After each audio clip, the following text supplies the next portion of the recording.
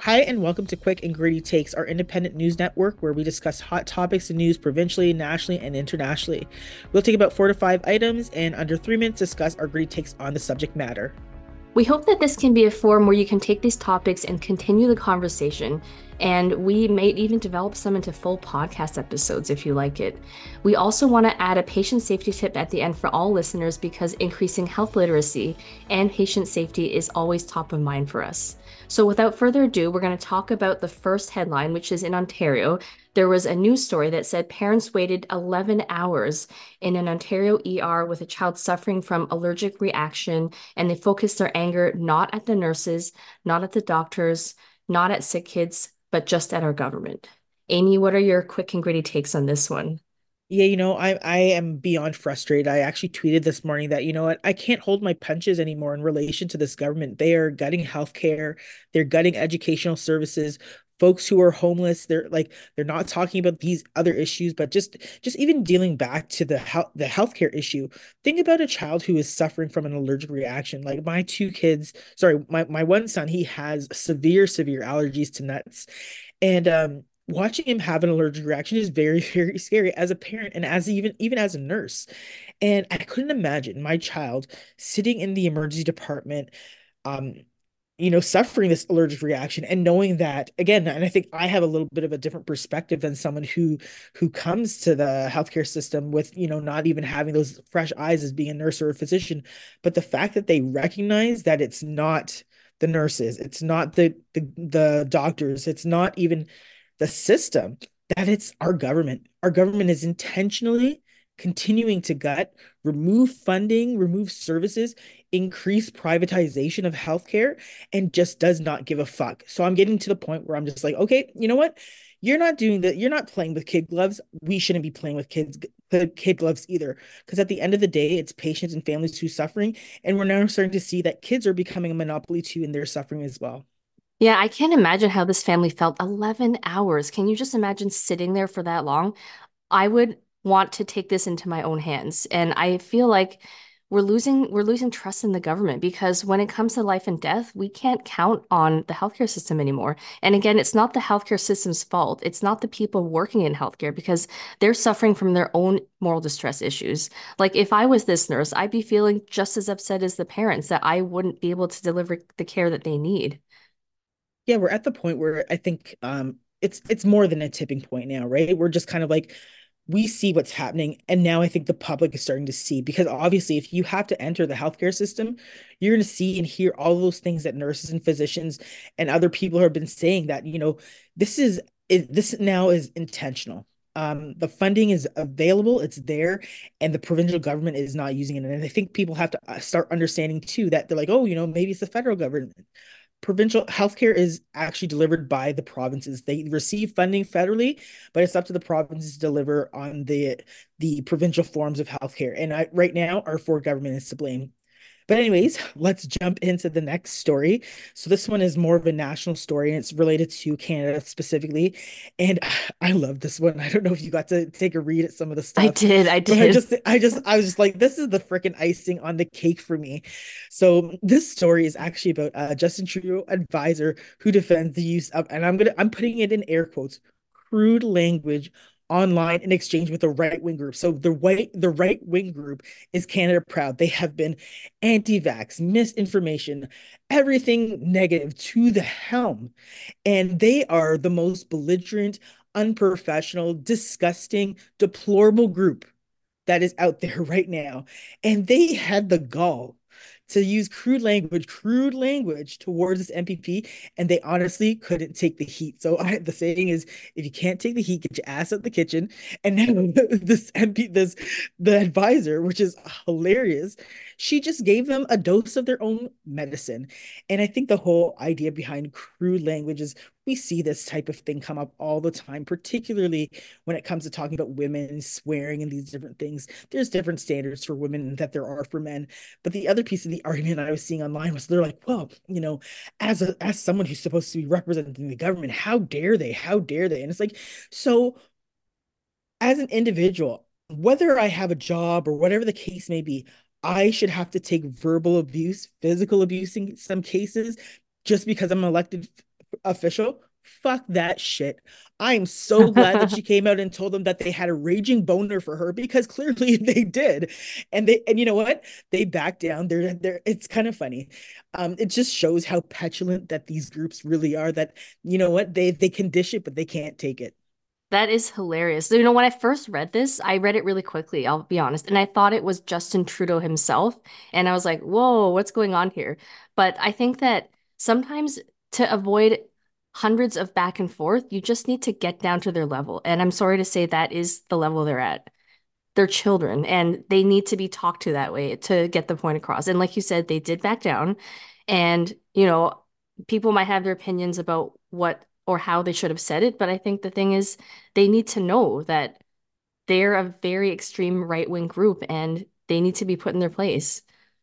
100%. And I think that the other part of the narrative is when it comes to women and swearing, there's this double standard. There's this whole misogynistic take where it's just like a woman swears and now it's crude. And it's just like, okay, well, men could get away with this talk. Other folks in these arenas can get away with talk. Like I remember hearing like even police officers, firefighters, people like posting, pornography type of images and having, sex talk and all these kind of things. And it's absolutely acceptable when you're in the boys club. But if it's a girl, no, we can't do that. It's a double standard. It's ridiculous. Her language was really just in response to how disgusting and how they were being towards her. And you know what? I think that at the end of the day, if you can't take it, then you shouldn't dish it. And I think that what she said was fine. I think they deserved it times 10. But again, I think it's another conversation to have in relation to the fact that, there are double standards out there.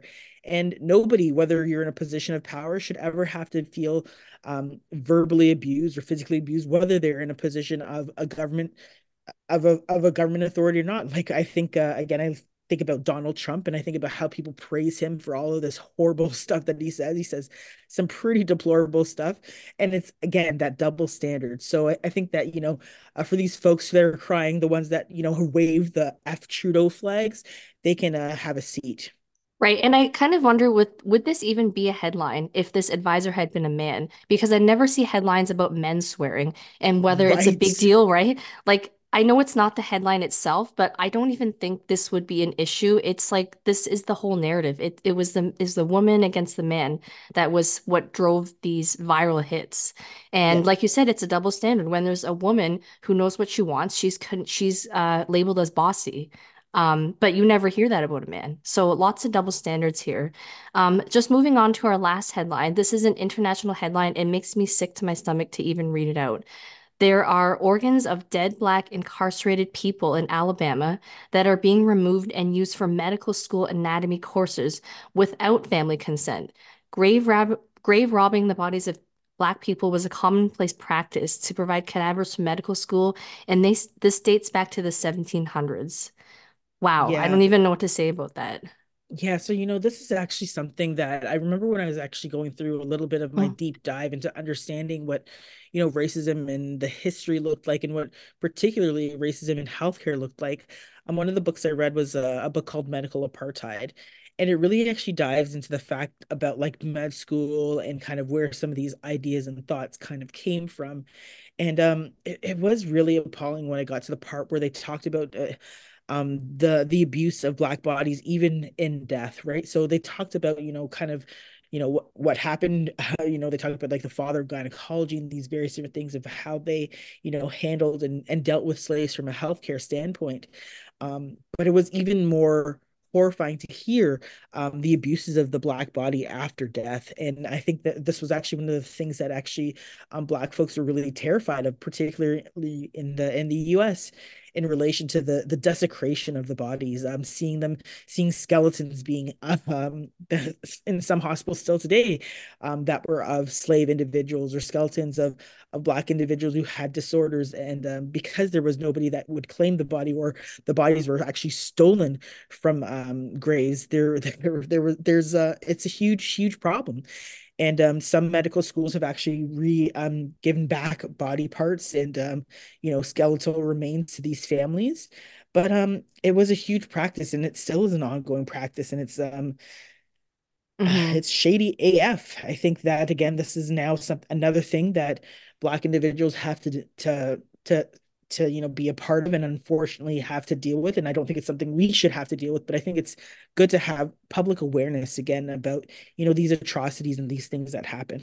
Right. And I think anybody in medical school should really be questioning when you do these dissections, where are the bodies coming from? Because it's one thing for someone to donate their body to science, it's a complete other thing for this body to be taken from someone's family and, violated for the gain of the medical school program. So I think that this is just the tip of the iceberg. I feel like there's probably a lot more to the story that we don't know.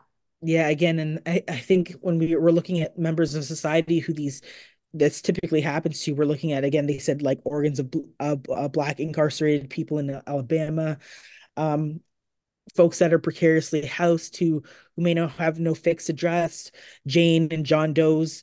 Um, it's a problem. And I think that, medical schools have a responsibility and administrators have a responsibility to make sure that they're procuring bodies that people are donating. And I think that when these cases come to light, we need to put them out and we need to put these schools on blast. Absolutely. Just moving on to our last part of this talk, patient safety tip, take the pain meds. And let's talk a little Take bit them. and let's talk a little bit about fear of addiction in medicine because this is a really big thing. I know a lot of patients, even in my past, really afraid to take pain medication. And I know it's not unfounded, right? There are instances where you can be addicted to pain medication, but then if you're not controlling your pain, it's going to spiral out of control. And I think even Amie, you spoke about this when you had your knee surgery about how you didn't take your pain meds and then it got really bad. Well, it's not even that I didn't take my pain meds. This is another story for another day. It's more the fact that I didn't have my pain managed appropriately. So, Mm. being discharged at 11 o'clock at night, you would hope that they'd maybe give me something stronger to carry me to the morning, and they didn't. But that's a whole other story. But I think this is in relation to the fact that if you actually are prescribed, narcotics, maybe it's hydromorphone or morphine or any of the other likes, that there is this huge fear. So, for example, like my mother-in-law just recently had some foot surgery, and she was terrified to take the hydromorphone. And I'm like, but if you're in pain, you should take it. And she's like, well, I don't want to have dependency. I'm like, short-term use, especially for a very acute and painful surgery, you're really not going to get addicted. Like, even if you had an addicted type of personality, short-term use is not going to cause that addiction to that opiate. But there is a lot of stigma. There is a lot of, there we still are facing an opiate crisis, where folks do die of opiate overdose, but this isn't the same thing. I think the fact of the matter is, if you are in pain, so for example, even my cousin had a recent huge surgery, it's important that you take your pain meds because it actually decreases the your healing factors. If you don't, it just decreases the time that your recovery time. And at the end of the day, you probably need it. There's no reason to be sitting in, you know, 10 out of 10 pain when you can minimize it. And the thing is, again, at the end of your surgery or whatever the case may be, or I should say at the end of your recovery, you might have only taken maybe, 4 or 5 hydromorphones, so you're not going to be addicted. Yeah, and I think that as a patient, you should ask your provider or mention it that you're concerned about addiction, right? And be educated on what that looks like. And I think on the other end, providers need to give a little bit more patient teaching to patients if they seem hesitant to take pain medication or they've mentioned fear of addiction. So I think that it's just about education as well. Yeah, make sure as a provider, make sure you're providing the adequate medication supports for the type of surgery that individual has, not using any biases that you have. And two, as a patient, please take your medication. It'll really help with your recovery. But that is it for our quick and gritty takes. Thank you so much for listening to us. Make sure that you tune in next week to the Green Nurse Podcast for our podcast episode. Stay tuned. Thanks so Thanks. much. Thanks for listening.